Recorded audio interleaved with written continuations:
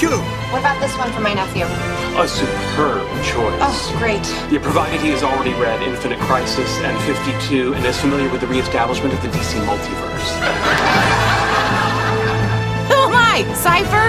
The gayest X-Man? I recently read this novel called Watchmen. I've never read a comic book like this. I used to read Betty comics, but that's it. I've never read like real comic books. This worked my out. Excellent! Hello. This is Chris and Eric's Songbox Adventure. I'm Chris. And I am Eric. This week, we are wrapping up our free-part coverage of Starfighter by Hamlet Machine.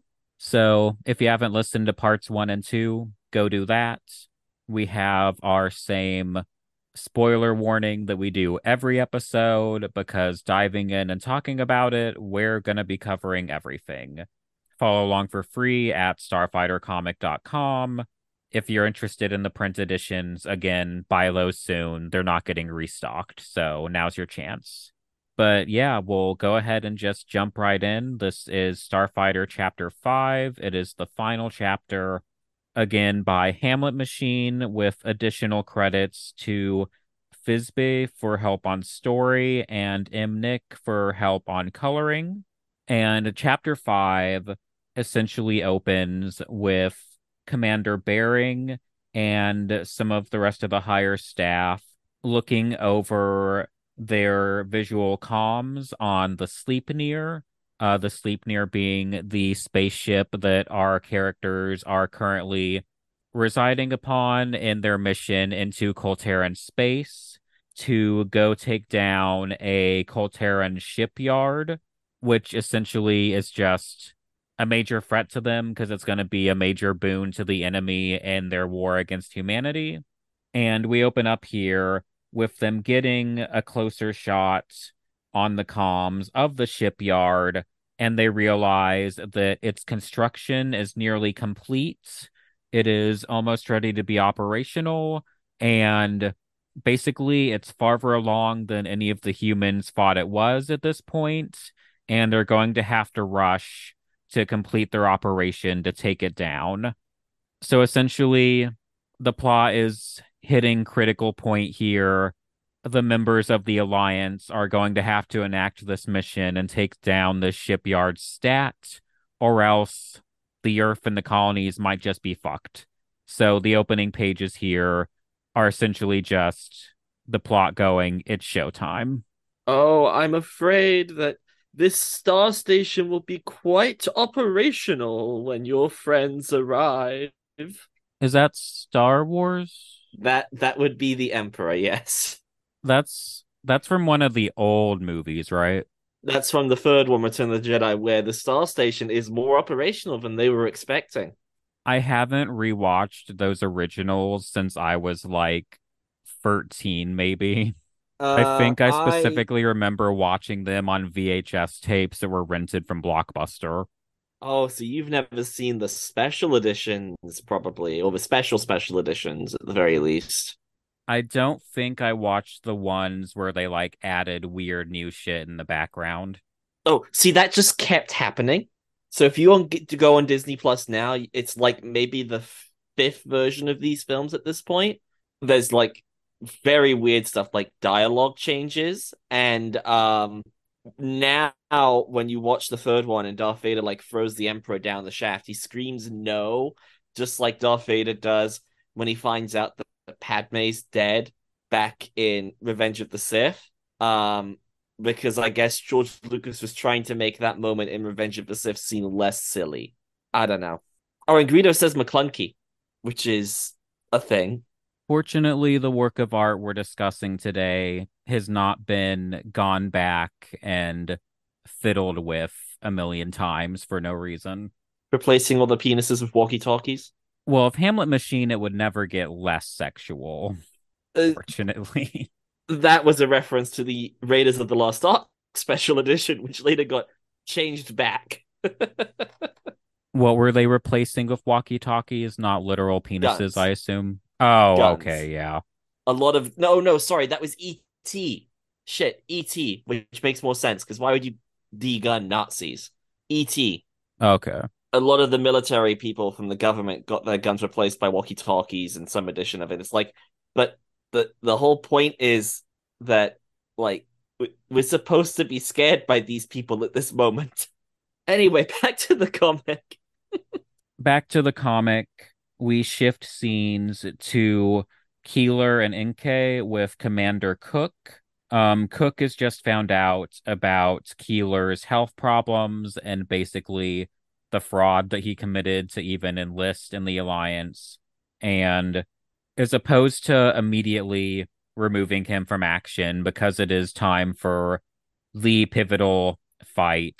Keeler is still going to be taking part in the battle against the Colteran shipyard, but that will be his final act with the Alliance, and afterward he will be held in confinement for the trip home, at which point on Earth, Command will decide his full punishment. And A dumb, bad military decision, but yeah, the Alliance makes a lot of those. that's And like you can't rely on that ship then. yeah, Like there's more ways that could go wrong with them being out there than like yeah, anyway. No real like well set up military would ever do this, but this military is insane, so it's okay. As we will see as we continue, these people are just nuts. yeah. They're doing all this AK, wild shit, and it's like, guys, please, common sense. Oh my god. yeah.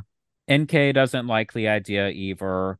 Starts arguing with Commander Cook, but Keeler sort of stops him before he gets going too much. Commander Cook is then talking to some more of his guards who have been searching for Phobos since the events of last chapter, but they have not yet found him. Phobos being the navigator who seduced Commander Cook as a means of hacking his computer, essentially. And once Cook leaves, Keeler and NK continue to talk together. Keeler's concern is that he doesn't want to continue jeopardizing NK's future in the Alliance, and he feels like he's done that too much already. And NK just makes it clear that Keeler is his concern. He does not like Cook, and they should just show them all what they can do in the battle. At which point Keeler's heart rate increases enough And to be commented on by the medical personnel. yeah, the nurse is just like, "Sir, your heart rate increased. Are you feeling okay?" Because naturally, the nurse couldn't just see the blatant flirting in front of him and just leave it be. He's taking his medical professional responsibility seriously and being like, "Everything okay with your heart rate over there?" Meanwhile, Abel is suiting up in his room. We get his narration just talking about how Kane never came home to their dorm room the night before, and that things were going so well between them until the end of their little pseudo picnic where they started talking real names, and Kane just sort of freaked out and left. Now, as Abel leaves his room to go make his way like to the launching dock and to go start on the mission proper, he runs into Ethos. Ethos being the puppy dog eyed, little, innocent, just the pure cinnamon roll and Tumblr phrase. And they just talk a little bit about if they're nervous or not. Um, Ethos thanks Abel for his advice and talks about how his being Ethos relationship with his partner Praxis has been on the up and up. And basically, it's just a moment of Ethos being like, "Thanks for everything." And before everyone can finish getting to their ships, Abel feels a hand on his shoulder, turns around, assuming it's Kane, finds that it's Deimos standing behind him, and Deimos like pulls out a knife, holds it up against the small of Abel's back, and starts like commanding him to leave the fighter bay. He's just taking him where he's going to take him while the alerts are still going over the intercom saying all teams report to the loading bay. And we see Kane already at the Reliant, just like waiting for Abel, who is now being lured away to some currently unpopulated area of the ship, potentially a cargo hold or that sort of area, away from prying eyes. And once they get there, Abel's just like, "Are you out of your mind? The attack is launching. We need to get back to the ships." And at this point, Phobos walks into the scene. Again, Phobos being the one who seduced Cook for the classified information. Phobos makes an entrance. He does like a He was like dramatic. clearly just waiting, just over to the side, like, okay, now is the most dramatic time to come in. Yeah, like off just to the side or like waiting right behind these little mechanical doors to walk right in once he started hearing the other's presence. And Phobos, again, just to keep in mind, has always looked down on Abel, never liked him this entire time. And he makes his dramatic entrance and says, "Oh, Abel, always so dramatic. This will only take a moment. Besides, don't you want to know about the Colteran technology installed on your ship?" Abel just does the whole "what are you talking about" thing, and essentially Phobos just starts unloading all the information that he has hacked from Cook's computer, and they talk about the supposed malfunction that occurred on the Reliant in the last chapter, and Phobos states that it wasn't a malfunction, but in fact was able initiating his ship's warp drive, or I should say in the comic they use the phrase jump drive. And Phobos says that the jump drive is a piece of Colteran tech that can transport matter from one place to another, and the Alliance has been using Abel's ship to experiment with it. It's at this point that Phobos just sort of waves his little thumb drive of stolen data dramatically. Abel tries to grab it. Deimos holds him back. And at this point, we get a brief glimpse back to the shipyard where Enkei and Keeler, as lead fighter and navigator, respectively, are giving a quick little pep talk speech pre-battle. And both like trying to build up morale and also just the basic like, here's what we're going to be doing, this is the mission, do it, with the plan being essentially that the rest of the ships are going to clear a path through the Colteran defenses, with Enkei and Keeler's ship being the one to go furthest in and drop off an antimatter bomb, which they will detonate in the shipyard for the purpose of destroying it and taking down this critical Colteran base. And Enkei says, "This is for Earth, for Mars, and for the men standing next to you right now. All right, let's move out."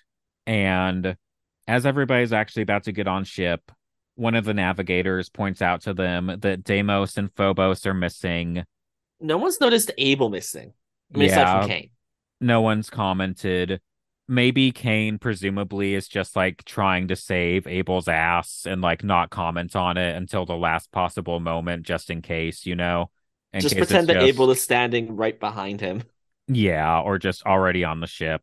And Kane hears this news, realizes it's nothing good.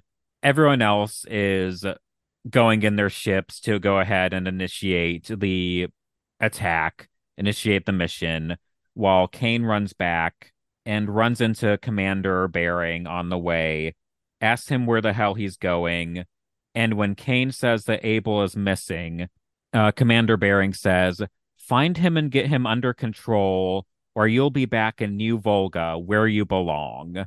Again, just the whole class and also potentially racial thing of Kane and a lot of the other fighters specifically being from this colony on Mars and roped into service with the promise of essentially like getting criminal records expunged, that sort of thing. I'll say And New Volga sounds like a prison, yes, Kane specifically was in a prison at the time that, or even like a penal colony. yeah, and there'll be a little bit more on that later as well. But Kane runs off to find Abel, and we then move scene back to Phobos's dramatic exposition, and he tells Abel, "You remember when the Alliance captured a Colteran ship that was still intact? They brought it to Earth to be analyzed, but around the lab, something strange happened. A handful of people became overcome with emotion. They felt intent that was not their own, waves of intense feeling out of their control." And Abel interjects and finishes the sort of expository dialogue saying, "The Alliance discovered that a device within the Colteran ship was transmitting this emotional energy. They brought the device and the affected people to a secret location and had them decipher the transmissions for military intelligence. All those people had one thing in common. Each of them had children. Yes, Phobos, I think every child on Earth knows about Mother." So this is sort of a little finishing up of the origin story for the group called Mother that we've seen a few times before now, with the whole like Greek fates sort of prophecy thing going on. So this is nice. I like getting a little extra bit about them before the series finishes up. Yeah, I wonder Um, what the feeling was they were made to feel by like the machine, because then the panels we have, the lady just looks like she's got like a psychic attack, like one of the sort of bad headache things. Between this and the scenes in prior volumes where they were sort of like reacting to the tech and like getting a sense of Colterans like building up for an attack, I sort of get the sense that they would be feeling like hostility in accordance with just like the Colterans like preparing for war. So I just sort of got the sense that they're probably feeling like threatened or like sort of like violent intent. Yeah, that makes sense. Phobos then remarks, "Wow, Abel, just when I thought you couldn't be more of an insufferable know it all, can I please finish?" Because it's his time to give dramatic monologue. And essentially, following the success of Mother's establishment, the Alliance saw potential in Colteran technology and specifically thought that if the aliens could use it to transmit their emotional and spiritual energy, perhaps it could be used to transmit other things, i.e., teleportation tech. And the Alliance began a series of experiments installing modified versions of the recovered tech into a Starfighter plane's engine and tried to activate it with various elite soldiers. And essentially, only one pair was ever up for the task of triggering the jump drive. And this team of navigator and fighter were different from all of the other elite soldiers, and that this pair were lovers. And so we get a bit of narration here about this sort of precursor pair to Cain and Abel. And I want to read about them. I want to read the prologue about these mystery elite scouts. They have great hair. I really love the hair on this fighter in particular. That's pretty good. That's a pretty interesting haircut. Yeah. And so the conversation goes on with theorizing about how the technology is largely emotion based, and for Colterans, their strong quote unquote religious fervor, the intent to attack, were the important driving feelings, and that for humans it was the need to love and to protect. This pair of lovers, navigator and fighter, were an elite team, quote unquote, the Alliance's secret weapon, and did a great job until in a mission the fighter was killed And to quote Phobos, the other was useless once the bond was broken. And we get these scenes of the old navigator like finding his fighter's corpse and crying into it post battle, and then like being dragged along and looking up with tears in his eyes up at Commander Cook. So not only are these things that are happening in the Alliance, but these are events that are being orchestrated specifically by the command management that we have been following all throughout this comic, because here's just yet another way that Commander Cook is evil. Yeah, Cook and Bering are obviously both in on this because, as is increasingly obvious, this is the secret mission that Bering has Kane doing. Yes, exactly. Now that the Alliance higher ups have figured out essentially that romantically bonded pairs are the way to go and using this technology, they've realized that it's not practical to just like wait for connections to form entirely organically between their charges. And so they've specifically enacted Project Phoebes, in which they have essentially goaded fighters into seducing their navigators with the hope that some of these seductions will be successful in developing into closer relationships, the kind that will spur passionate enough emotions to successfully utilize jump drives and allow human use of Colteran technology. Um, I'll specifically quote, they took young men from the colonies who were in trouble, who they could coerce, promised them redemption if they followed orders. They were told to seduce their navigators to force an emotional bond that could activate the jump drive during battle. And Phobos says, that's right, Abel. Your relationship of Cain is completely contrived. And we see just Abel looking shocked, like wide-eyed, like his entire world has just been wrecked and like the foundation just all sorts of fucked up. And Deimos seconds what Phobos is saying and essentially tells Abel that Cain has had this special mission from Commander Bering and that he hadn't been aware of the details the entire time, but he had been keeping tabs on Abel for Cain. And it's at this point that Phobos then hands the plot critical USB over to Abel and is just like, if you don't believe us, you can look at the data yourself. And we get these series of panels of Abel looking down in shock at the thumb drive within his hands, as in the background we get these various horizontal panels with shots of other characters from throughout the plot's faces and just various quotes from other characters like telling Abel about the truth of what's happened. We get Praxis saying Cain is the commander's lackey from back when Praxis abducted Abel to try and talk to him about Cain. We get Phobos saying you're his third navigator in as many months.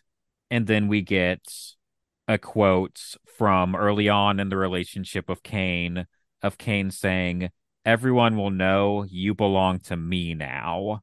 And rather than a shot of the early possessive Cain, we then get a shot of a possibly, presumably post-coital Cain, just sort of like looking intimately at Abel, just smiling, heightening the tension in his memory of Cain as a partner who's grown closer to, with the idea of what he's being told that the entire relationship was a lie built upon military orders, essentially. Yeah, he's like recontextualizing everything that's happened. Yeah, like rethinking about everything that everyone's ever said. And And Phobos, being the douche that he is giving Abel shit for ever believing that Cain cared about him. Deimos is a bit more sympathetic, cuts Phobos off, and Phobos and Ephos then go to leave. But before he leaves, Deimos says, Cain isn't worth it. He's a liar. And Abel, crying, just says, just leave me alone. And no sooner do the characters break up than the security guards that have been searching for Phobos find him and grab him to take him to the brig, while Deimos manages to avoid being caught alongside him. And we then switch Pove to Praxis and Ethos aboard their ship, readying for the mission, preparing to launch. Just talking a bit about the fact that the Reliant is missing, and Ethos, being the naive little child that he is, it's just like, it must just be technical stuff. They'll be here. It's all good. And we then cut immediately back to Cain, who is running all throughout the ship, trying to find Abel until he arrives at the observation deck, where Abel has currently been standing, just wallowing in his depression and shaken understanding of the events of the last several months of his life. And Kane's just like, what the fuck? We need to make our way back to the ship. The battle's literally already started. And Abel just tells him that he knows all about the project, about Project Phoebus, and tells Kane to stop lying to him, talks about all the information that's been garnered from Cook's computer, about how their relationship was contrived, how Deimos confirmed all this information, and Abel says, I want to hear it from you, Kane. Is it true that you were ordered to sleep with me? And after a quiet moment, Kane says yes. Abel's just like, how could you do something like that? And Kane says, it's not like I had much of a choice, Abel. You've never been to prison on the colonies. You don't understand what it's like. They caught me on some bullshit trespassing charge and shipped me to the New Volga Correctional Facility. An agent from the Alliance showed up one day and offered to arrange a deal. If we accepted their special assignment, we get a chance to shoot up some Terrans and return back home with a clean record. So this is just going back to what we discussed earlier, and how Kane is essentially joined the military, not fully of his own will, but as sort of like a coercive special op in order to be freed from prison. And the flashback then moves forward a little bit in time to Commander Bering and Tim, and Bering asking, what do you think of the candidates? And Kane going, I'd fuck 'em, sir, which is something, is quite something. And Bering, in his usual stuck-up way, says, good, but remember, navigators aren't like us. They're intelligent, but they're weak. And fully back in the presence, Kane sums up saying, I did what I had to. It was either me or you. And Abel, beginning to look not just sad, but pissed off, says, so it was all just an act. And Kane starts to refute it, saying, that's not, listen, Abel. And Abel cuts him off, saying, I trusted you. How could I have been so stupid? And as Abel is crying in front of him, Kane makes the decision to use Abel's real first name, and it says, Ethan, I didn't mean for any of this to happen. I thought I could do it. It was just a mission. I was only looking out for myself. I wasn't going to get attached. But then things changed. I don't feel the same as I did then. You're not just a mission to me. And this dialogue is given half fully in scene and then half in flashback, as we get it via caption boxes overlaid with flashbacks to their very first meeting from the very first page of chapter 1, with them looking at each other as they're initially assigned their task names of Cain and Abel. And we then get various flashback panels to moments of the two of them having sex. One of them is a shot of Abel's like face and upper back from what would be Cain's perspective. So it's very like, here is the shot of Abel as seen by Cain as he's starting to develop feelings. And then we also get a panel of the first time that Cain bottomed for Abel. So again, that pivotal scene in terms of a reversal in submission, a more equalizing in sexual role as metaphor for an equalizing relationship.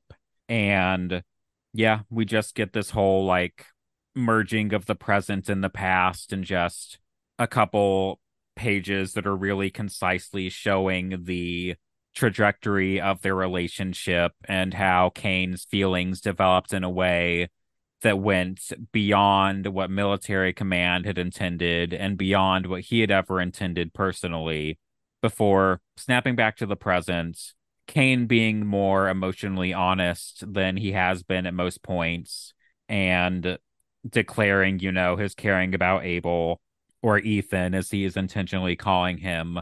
And Abel, understandably, is just like, how can you expect me to trust anything you say? Though Cain is pleading for him to trust him, Abel says that this is over between us.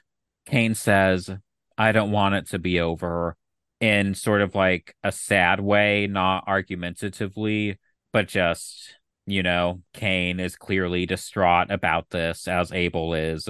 And as they look back out the window and see just sort of the battle raging outside in space, Abel says that they should get back to the Reliance. Their friends are still out there fighting. And even if Abel's not going to be able to trigger the jump drive anymore, they can at least try and help on the mission and destroy the shipyard. And that after the battle, he'll worry about getting back to Alliance space and trying to message his father, who are reminded here again, I'll quote, he's influential back on Earth, and I know he'd love to have an excuse to denounce the Alliance. He freaked out about me liking men. He's not going to like hearing that fighters are being ordered to fuck navigators. And so we're just calling back and making more explicit some of what we've seen and had brought up before of Abel's father and his political connections, and the sort of explicit homophobia that Abel had to deal with him growing up. Before they can make their way, however, to the ship, some of the commander's security guards finally find them, hold them up at gunpoint, and are going to take them to see Commander Cook. So let's accept that. Okay, so you need two people to be in love to activate this drive, which, like, okay, sure. I'm kind of like, that to me doesn't sound like emotions aren't like a form of power. So I feel like that's an interface, which means that you probably like just need to find a way of attaching a button to the thing instead of like this as a plan. But let's accept that you do need them to be in love. And why don't they just recruit couples? Like, this isn't all male military, but like they could just like train women if and have some like open couples that they know exist and are already couples. With regards to like the emotion as energy thing, like the way I read It's it, sci-fi. Yeah. yeah, like I take it as just something we have to take as read. Um, with regards to the couple thing, yeah, my main speculation would just be various social pressures or setups, like This society is even more sexist than it is homophobic. Because they something to sat that down and they had to effect. pick one. They had to pick one that they would try and make happen. Yeah, like you mentioned, this military consists entirely of men, which, that is a policy choice. So I think that's probably a lot to do with it in terms of like this being like a largely sort of covert plan, because it's like these higher ups of Cook and Bering are aware of it and are orchestrating it, but it's also a plan that is secretive enough that like high up members of the government aren't aware of it. So they're sort of working within the constraints of how their military is already set up. So I imagine it's probably just like a legal or policy logistical thing of we can't just unban various people. So just sort of keeping the gay on the hush hush sort of thing is how I read it. Then the other thing that makes me so I want to know which military commander looked at Abel and said, "Hmm, seems pretty gay. We'll try that one." I would assume they probably had like some sort of like information spying sort of setup. We don't really get like a lot of the explicitness, but like Well, there's he's not certainly been with a man before this. We know that. So they don't have like an encounter that they could have anywhere. So I guess they have access to his internet history, maybe? yeah, like that would certainly be a possibility of like even if you've never been with someone, if all they have to do is use the government oversight illegal spying tech to just pull up the IP addresses that searched gay porn, then I'd also be interested in knowing if this is why almost every single person on this ship appears to be interested in men, as if they have just specifically recruited people and like they've gone through the whole military and they've looked at everyone's internet history and every single one who's looking at MLM porn, they have put on this ship. And they're like, one of them's gonna wind up being a couple. Like do they only have one of these jump drives? I'm now trying to figure out the logistics. Like, because wouldn't you just put it in if it's cheap enough to produce? Wouldn't you just put one in every ship on the off chance? Increase your sample size. yeah, the specifics here, not really sure of, since this is just like all us theorizing. But yeah, I think that the idea of, oh, this seems like a really gay bunch of soldiers is like intentionally manufactured. I feel like there's probably some truth to that. With regards to the Colteran tech, that I'm not entirely sure about. I don't think it's really clear if or how many pieces of these tech they have. I guess I also don't know like how easily reproducible they are because If like if it's alien tech that they don't fully understand, then I think it would make sense that they would only have like limited amounts of it that they sort of reserve for who they see as like their best bets, and then like if Cain and Abel didn't work out, then maybe they would move it on to say NK and Keeler or like Praxis and Ethos or just sort of like try different combinations until they found success. if they only have one, I would say that they're far better testing that in a controlled environment and not deep in enemy territory. So I'm like, they clearly must have more than one, right? Like they're not that dumb to have like their one sample of incredibly advanced technology that they want to reproduce, presumably, like deep in enemy territory. No matter the strategic advantage, that's just not worth losing. That'd be like setting up the Manhattan projects on like the Western Front.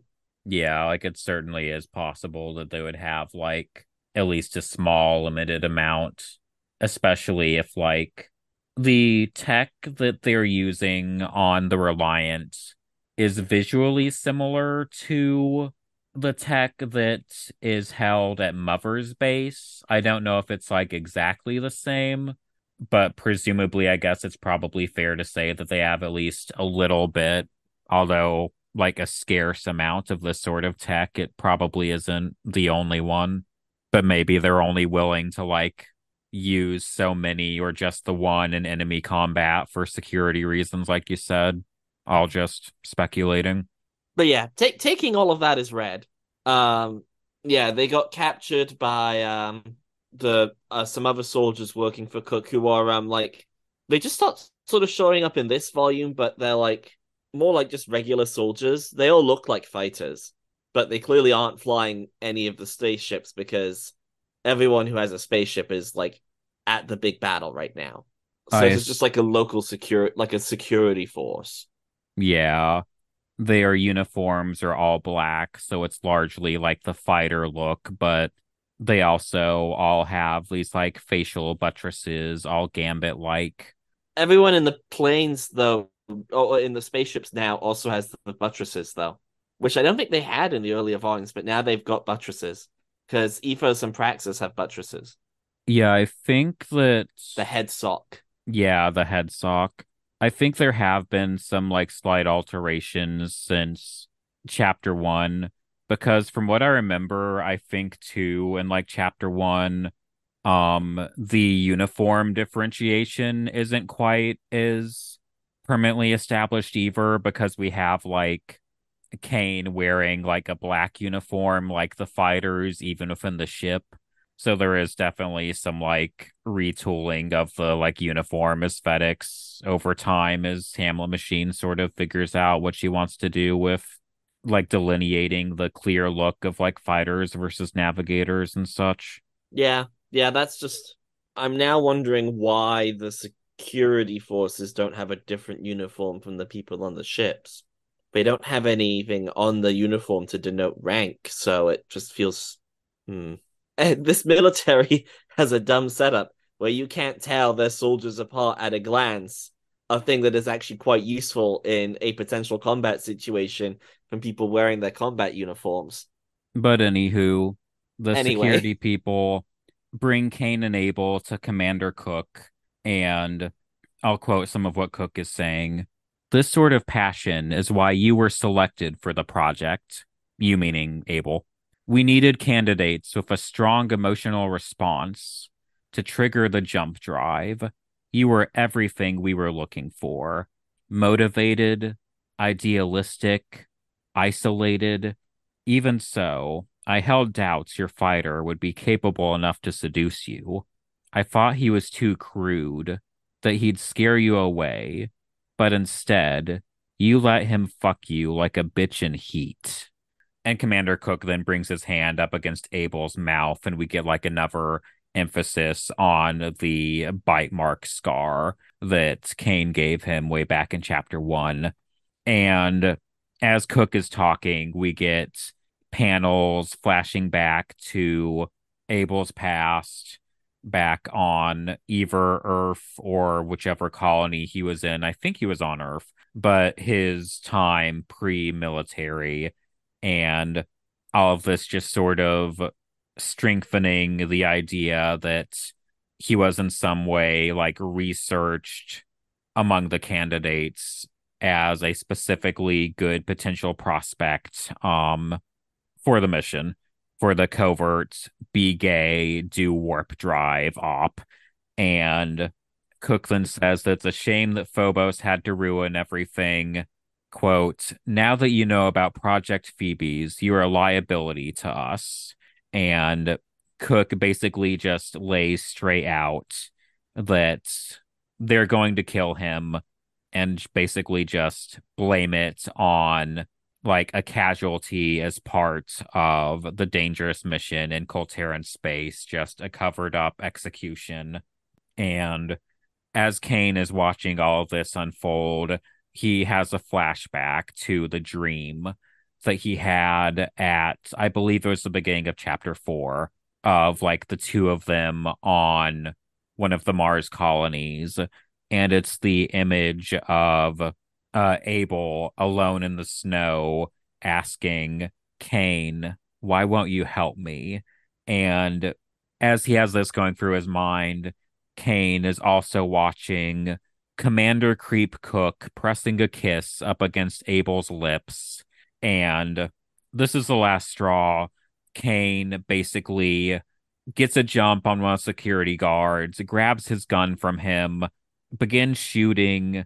During this sequence, Abel falls to the ground, grabs another one of the guns from a downed guard, and essentially they take out the guards. They shoot at Cook himself non-lethally, but like gets a good shot to the arm.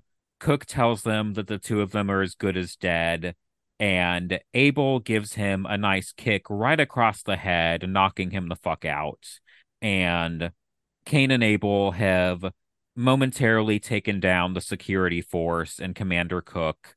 They both need to go, and Abel's freaking out. He doesn't think there's any point to them running because, to quote him, even if we took the Reliance, we're in the middle of enemy space during a battle, and if we stay here on the Sleipnir, they'll definitely find us. We really are as good as dead. There's no way to escape. And Abel is trying to calm him down, is saying, "Don't give up on me now. I need you to keep it together just a little longer." And he says, "Can't you use the thing?" By which he means the jump drive. Quote, "Can't you teleport the goddamn ship? I thought you were supposed to be the smart one." And Abel points out that the last time he used it, he didn't have any control over it. And that had been before he found out about how contrived their relationship was and just all That the Cain was backstory. coerced into it in the first place. Yeah, before he had found out about all of the coercion and everything. And Kane says, "If you got a better plan, now's the time. Listen, I know a lot of fucked up shit just happened, but we don't have a lot of options. You focus on getting us away from here, and I'll take care of any enemy ships, okay? You can do this, Abel. You're good at keeping us alive." And so this convinces Abel, and the two of them are going to start running, trying to make their way back to the Reliance with the idea of at least making the attempt. They don't know if they'll be able to make the warp drive work or not, but it's the only option they have.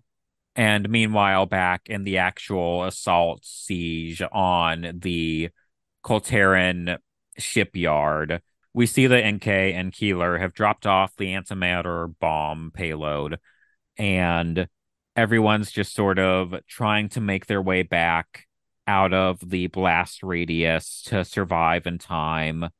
And during this phase, Cook comes back to, calls Commander Bering over the comms, tells him that Cain and Abel know the truth and that they're going to try to escape, give the order to shoot them on sight. And so Bering does this. The security forces are now after them, keeping the lookout. And Cain and Abel reach the shipyard, the launching bay, whatever.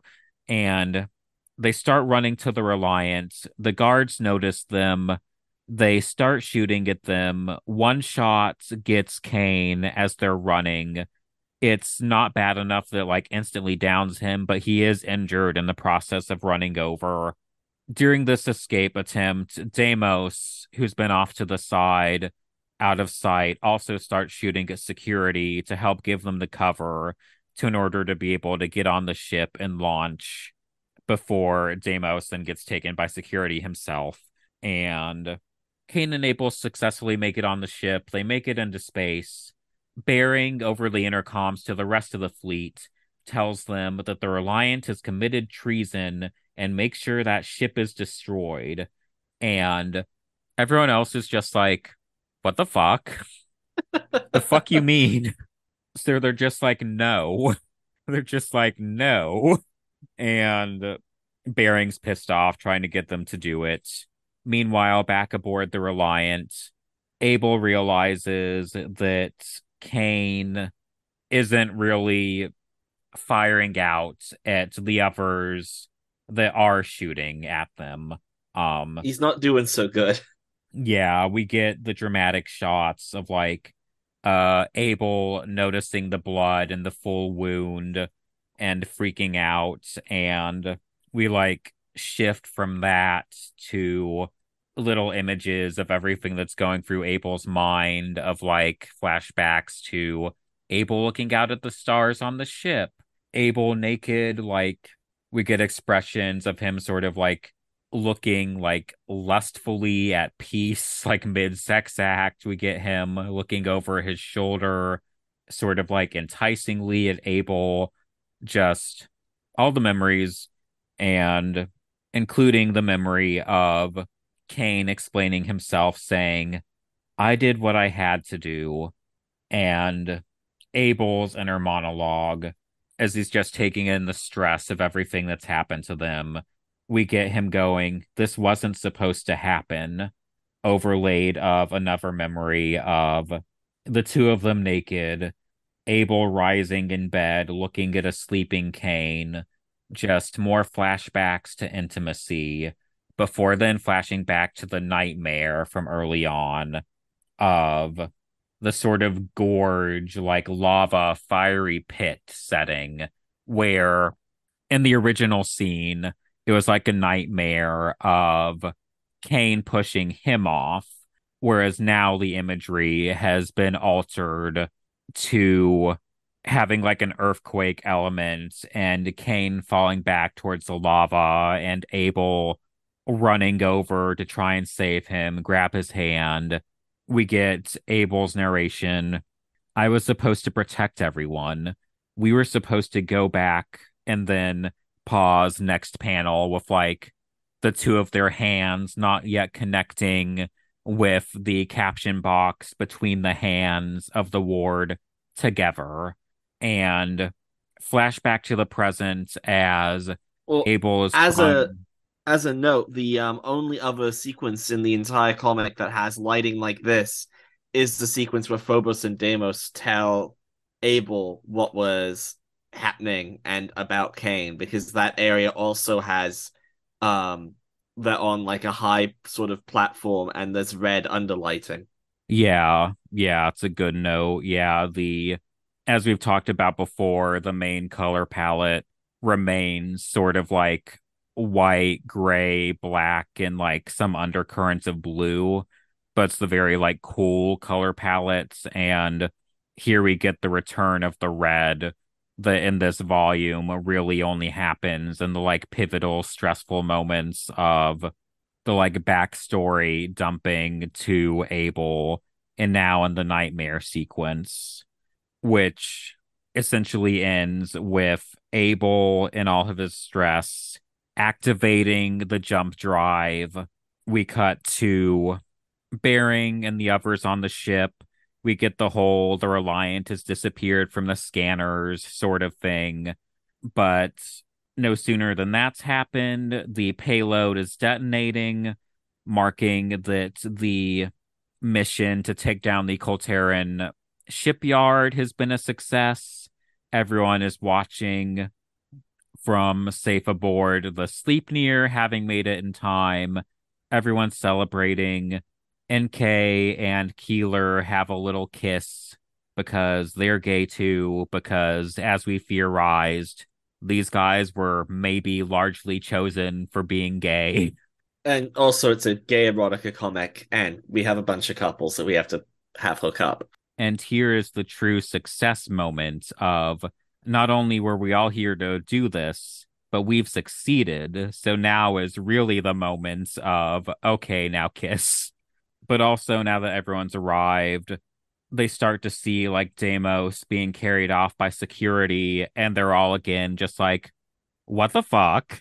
With the security guys talking about treason again, Keeler literally saying treason again, and the security forces say that Deimos is being taken to the brig on Bering's orders, and Keeler isn't stupid.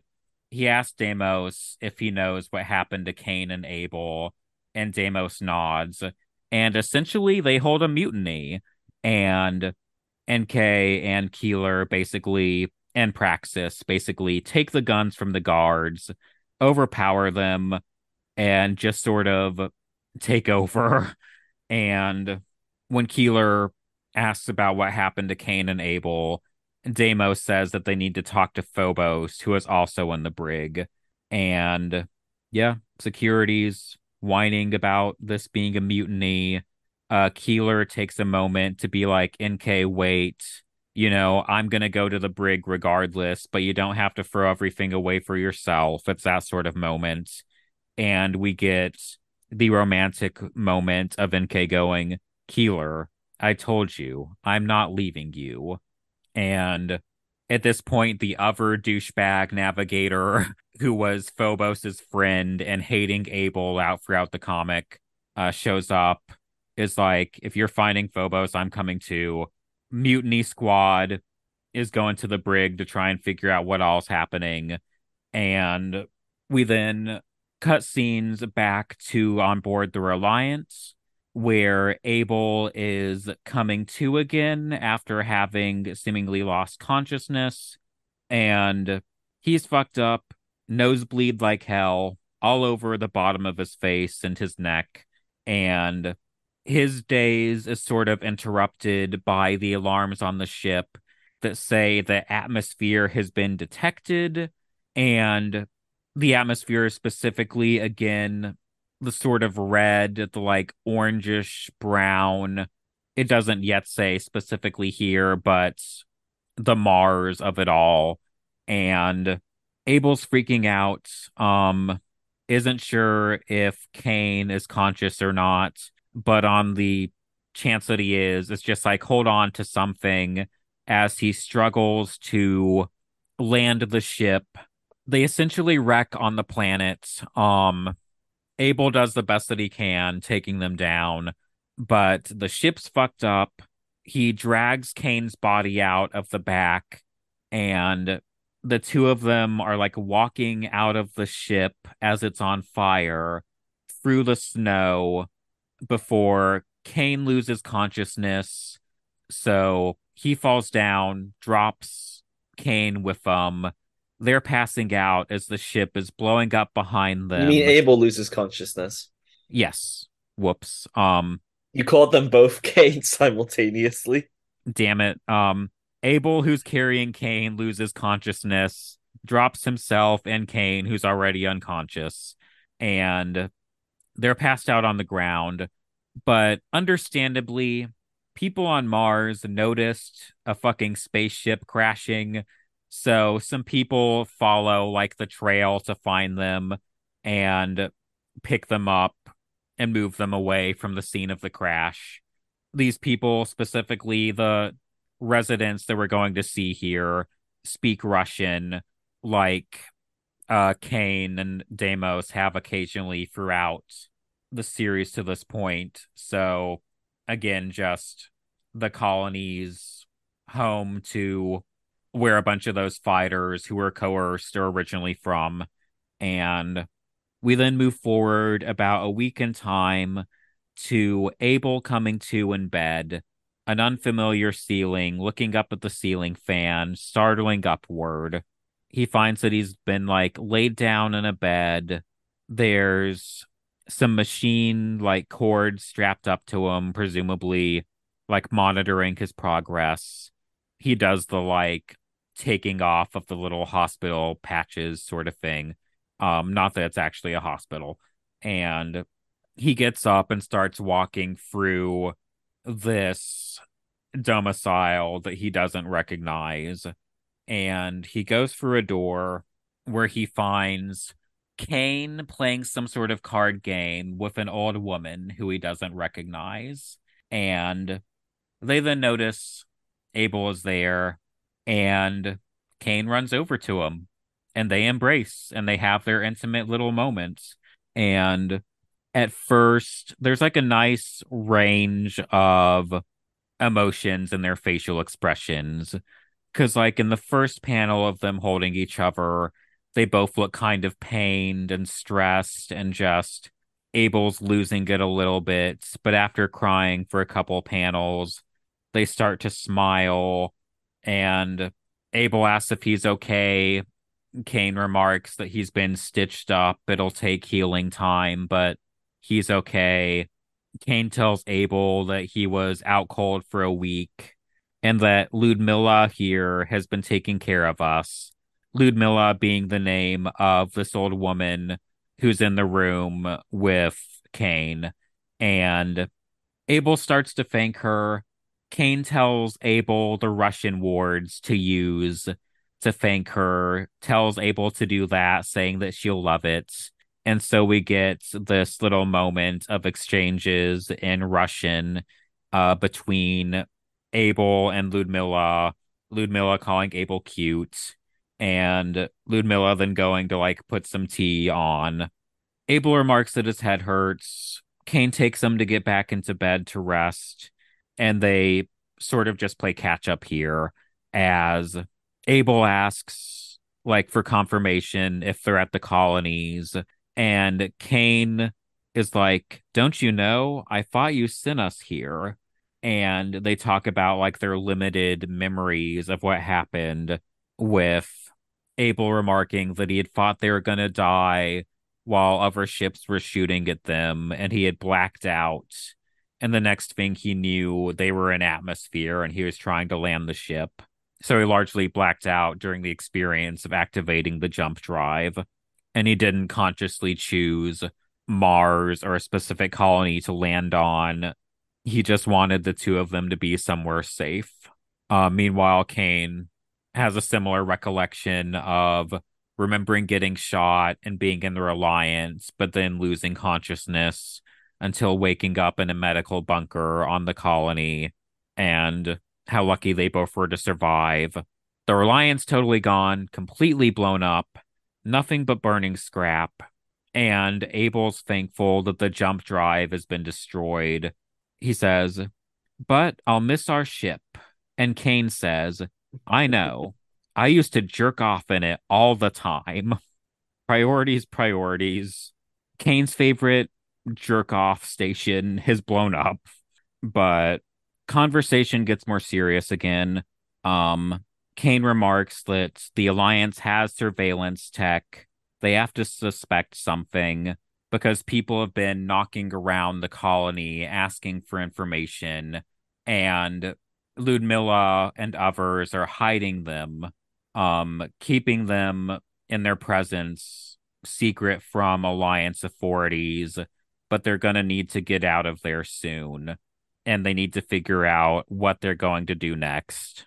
During this conversation, Kane also shows Abel news coverage about the Sleipnir and about the mutiny on it, and how NK and Keeler have taken over. The commanders are in the brig on accusations of abusive power and gross misconduct, but how NK and Keeler are essentially going to be facing court martial once they arrive back in Alliance space, once they leave Colteran space. And Abel and Kane basically talk about how, with everything they know, that information would be of help to them during the legal process. And they start talking about if there's a way to contact them. And basically, Kane says that there's no strong enough transmitter where they're at, but there are some on the colonies, and that they could hunt one down, but they'll have to be careful trying to find one and avoiding detection. But before that, Kane thanks Abel for saving him, and we get some nice, intimate little pages between them. Again, just really nice, soft facial expressions. Kane looking like uncomfortable, but like in a sort of doubting, serious way. Abel having like a soft smile in return as he tells Kane that he saved him too. And as Abel is like reaching his hand over to hold Kane's, Kane gets up, tells Abel to get some rest. We get just like shots of the two of them in bed alone with just like pensive, thoughtful expressions before some more time passes again. Once Abel has rested more, Abel's been dressed up in excess clothes of Ludmilla's, and in Ludmilla's garage, they find a motorcycle that isn't working great, but is usable at least. And Kane's outside looking around at the surroundings. Abel drives the bike out of the garage parks in front of Kane, tells him about the bike, and Kane then lays it on. It's time for serious talk and bonding moments. Says, I know I don't have the right to say this, but I still want to be with you. Kane says that he feels the same way, wishes they could just start over. Kane starts saying Abel dot dot dot, to which he says, It's Ethan, remember? Stretches out a hand, which Kane then takes and says his real name, Alexei, and the two of them kiss against just this like nice like blue and pink backdrop of the Martian colonies. They're making out, real names are being used, intimacy's here. We have arrived at, after all of the stress and all of the machinations and lies and conflicted feelings, the characters have resolved to stay together. They still care about each other. And before they go off on their mission, they hop right back into the house and we get the final sex scene of the series, because this is an erotic comic. We were obviously going to have an ultimate sex scene towards the end. And it's just like them taking turns, everyone being intimate, taking their time being slow, like nice slow panels of kissing. Just, it's intimate, it's sweet. Yeah, it's And like 8 pages or something. yeah, it's like 8 pages, and it's also specifically one of the least rough sex scenes, which like have been on a trajectory, because really it was only like the first one or two that was like especially so. And cut back briefly to the sleep near. This takes place a bit in the future.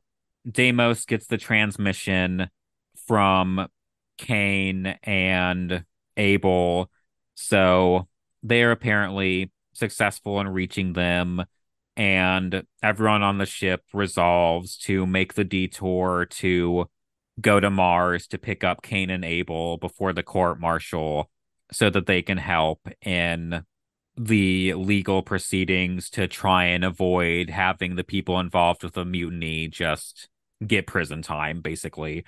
Everybody trying to actually take down Cook and Bering. And that's the last we see of everyone on the Sleipnir. They're resolving to go to Mars. And we then get a nice splash page of just like greenish blue and like pinkish white, just like the stars and the space and the horizon colors. And we then end on the final 2 pages of Starfighter that are a 2 page spread of Cain and Abel on Mars. They're riding the motorcycle that they fixed up from Ludmilla. Abel sitting in front driving. Cain is sitting behind him, arms wrapped around Abel's waist. And it's a nice, lovely shot, in my opinion. Like they both have these fairly subtle smiles on. They, they're on their mission to just survive and be together. All of the frets aren't done. Like we'll still see, or we won't see, because this is where the comic ends. But there's still everything hanging in the future of the uncertainty of the legal repercussions. Are they going to have to be in hiding? What all's going to happen? But for now, the two of them are together, clutching each other closely atop the bike, just against this nice, lovely backdrop of the snowy, whitish, bluish landscape with little touches of pink in the sky, and the end in the bottom right corner. And yeah, that's Starfighter. What do you think? I mean, I think this was about on par of the first two. I know I have a lot to say about just the illogic of the way that the military handled the situation, but I think Cook and Bering are just really fucking stupid assholes. And hopefully getting theirs finally. Yeah, we'll see about that one. I find that hard to believe that that's going to actually work out well for them, but I like that we end before we see that not work out well for them. Yeah, we end with a note of hope as opposed to knowing that things go to shit. A 6 month court martial that goes nowhere. Yeah. Um, I'm a little surprised that it isn't Kane's feelings explicitly that activate the jump drive the second time. Like that's the beat that I probably would have done if I was doing this comic. Like having it be the second time be like Kane being thinking about their Yeah, relationship and having him do it. That's an interesting idea. Yeah. because it both like acknowledges the fact that Abel is very rightfully feeling really unsure about Kane at that point, um, while confirming the reality of Kane's feelings for Abel in like a very explicit in-universe way of this like thing that it basically is just powered by feeling acknowledges that these feelings are being felt and this isn't anything he's just saying. Like I still like how it was done. That's like the one thing I'm like, that's probably the change I would make.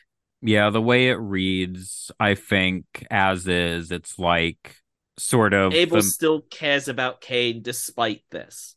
yeah, it's sort of like the confirmation of like despite all of the stress of the revelations and the just everything going on, I take it as like, the moment of Abel is faced with the truth of everything that's happened, but still wants to save the both of them. And, because like we get like the panels and like flashback images of like his time with Kane. I take it as sort of like the demonstration of Abel not even necessarily fully in his own mind explicitly saying this, but like deciding that he still wants to be with Kane and that he wants to save them, and just sort of like the precursor to the more explicit conversation they have about staying together on Mars. Yeah, and like if it was Kane, it would be like almost as though that conversation and the scene where they escape are happening simultaneously, and like that makes the sort of plot stuff about will they get away and the emotional arc that is kind of the real backbone of the story happen have a climax at the same point rather than having the two separate climaxes.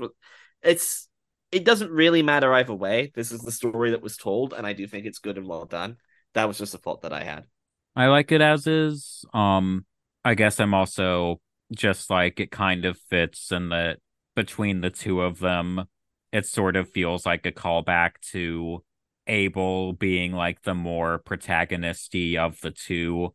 But yeah, that all makes sense. I like that we do get the time on Mars with like them there together, because even if Yeah, it's not like literally like Kane's house, it is sort of nice to be like, here we get to have Abel go to like where Kane is from, and just sort of a little grounding in this different setting, this different landscape. It is also just nice as like more or less the only point where characters are like terrestrially bound, because like 98% of the comic is them in the ships, like moving through space. So it's nice to sort of like touch down for a minute at the end. It sort of like has a we've made it home feeling to it, even if they're still on the run. yeah. It makes the them landing on Mars makes a lot more sense than landing like anywhere on Earth or like showing up, what crashing into the apartment building that Ethos is, not crashing into the apartment building that Abel's dad lives in would be hilarious. But yeah, like, but then the Mars thing made me think, wait, maybe Kane did activate. I'm like going back and seeing, I'm like, no, it's definitely Abel, but like Mars is Kane's home. I also like it's sort of like it's a temporary respite where they can't get too comfortable. Like I like the aspect of okay, we've landed, but we're still sort of in danger. The Alliance is looking for us. I like the sort of immediacy of the on the run thing that you wouldn't get with them, say, arriving on Earth and like going directly to say like Abel's dad, because it sort of allows for a moment of And now the two lovers are going to be on their own, just them against the world. How romantic, you know? It sort of just feels fitting in that way too. Yeah. But yeah, that's Starfighter. I like it a lot. I'm still a Hamlet Machine fan, have been following things she's done since. I remember reading like these final chapters as they were coming out and enjoying it, and just following her through the years has been nice. Maybe we'll do some of her Hamlet Machine stuff at some point. Won't be particularly soon for variety's sake, but I think it's fun. We didn't really talk a lot explicitly as we went through the plot today, but also I'll go ahead and note that the art here, I think, is quite easily the best in the comic. You know, Yes, it is. like it went over a decade and you can really see like the decade's worth of artistic skill improving here. And as another note, the coloration on almost all of the fighters is different. All the fighters now have noticeably darker skin tones than the navigators, which makes sense if a decent chunk of them are meant to be Romani. Yeah, I think so. Another element of like the art maturing, and that element in particular feels like a conscious decision to better match the plot elements of like Yeah. characters' ethnicity. Um, yeah, that's Starfighter. This was very much me reacting to 3 weeks of Final Crisis, which is very you, by me going, we're gonna do 3 weeks of something that is very me. And my impression is that it is definitely more a me thing than a you thing, but it doesn't seem like you disliked it. So I'll at least take that as a win. Yeah. No, it was fine. The plot stuff was pretty good, and I enjoyed seeing this. There was more stuff that felt very Star Wars referencey to me that I didn't bother to bring up. Some of the people that like find them when they crash land like look very Star Warsy, like in their garbs and sort of like the vehicles that we see like going across the snow. The aesthetic is very like half Halo, half Star Wars. Yeah, But then for some reason everyone's wearing a gimp suit. gotta be sexy in space. Yeah. Like neither of those things have a bunch of soldiers wearing like tight black spandex, but this does. But that makes sense given the context. Yeah. Should we talk about what we're doing next? Because we are still taking a sledgehammer to the format of this show. Yeah. So now that we have each had a little 3 part epic coverage of an ongoing story of our choice, we are going to return to the your turn, my turn of it all. Except we're going to be back on themed bullshit because just like last summer, we are going to be spending time doing a lot of X-Men coverage, even more than last summer. Next week marks the beginning of Wet Hot Mutant Summer, and you're up first. So, what are we going to be discussing next week? Start off our 10-week X-Men coverage. We'll be doing a Spider-Man book, Marvel Team Up number 150. But he's teaming up with the X-Men, so it He is teaming counts. up with the X-Men, but Marvel Team Up admittedly is really just like a Spider-Man book because every issue is Spider-Man teaming up with a different hero. He's the one consistency. But yeah, X-Men will be there, Juggernaut will be there, Black Tom Cassidy. Yeah, it's It's it's all X-Men villains and X-Men and Spider-Man. It is an X-Men story. It has one of my favorite like lineups of the X-Men from the 80s, so it's a great one. And it is the last of the 3 comics that I still give a damn about that I like got in my first like trip to a comic book store. So this is it. After this, no more Chris childhood nostalgia until we eventually cover Ultimate Spider-Man. yeah, going back to the childhood stuff. It'll also be just like because it's a Marvel team up, it's a less obvious pick than just doing like fucking Dark Phoenix or something, which I do like doing more sort of What would we curveball have things. to say about Dark Phoenix that everyone else hasn't already said? We could come on and we could be like, wow, that was pretty good. Yeah. Hey, that was Riveting addition to the discourse. Dark Phoenix. Pretty good, as it turns out. That homophobic artist draws men with big pecs. No one's noticed that before. But apparently, he complained that the inkers made the men too sexy. Yeah. According to him, it wasn't him. It's like, okay, but it's like on all of your stuff. It's the inks over top of your pencils, literally just enhancing what was already there. But yeah, next week is Marvel Team Up. So thank you all for listening. Again, if you're interested, go check out starfightercomic.com. Hamlet Machine as a Patreon. I recommend it. And yeah, that's all there if you found the gay sci-fi to be of interest. But in the meantime, hope you're an X-Men fan, because that's what you're going to be getting for a while from us. 10 weeks. 10 weeks. Thank you all, and bye. Bye.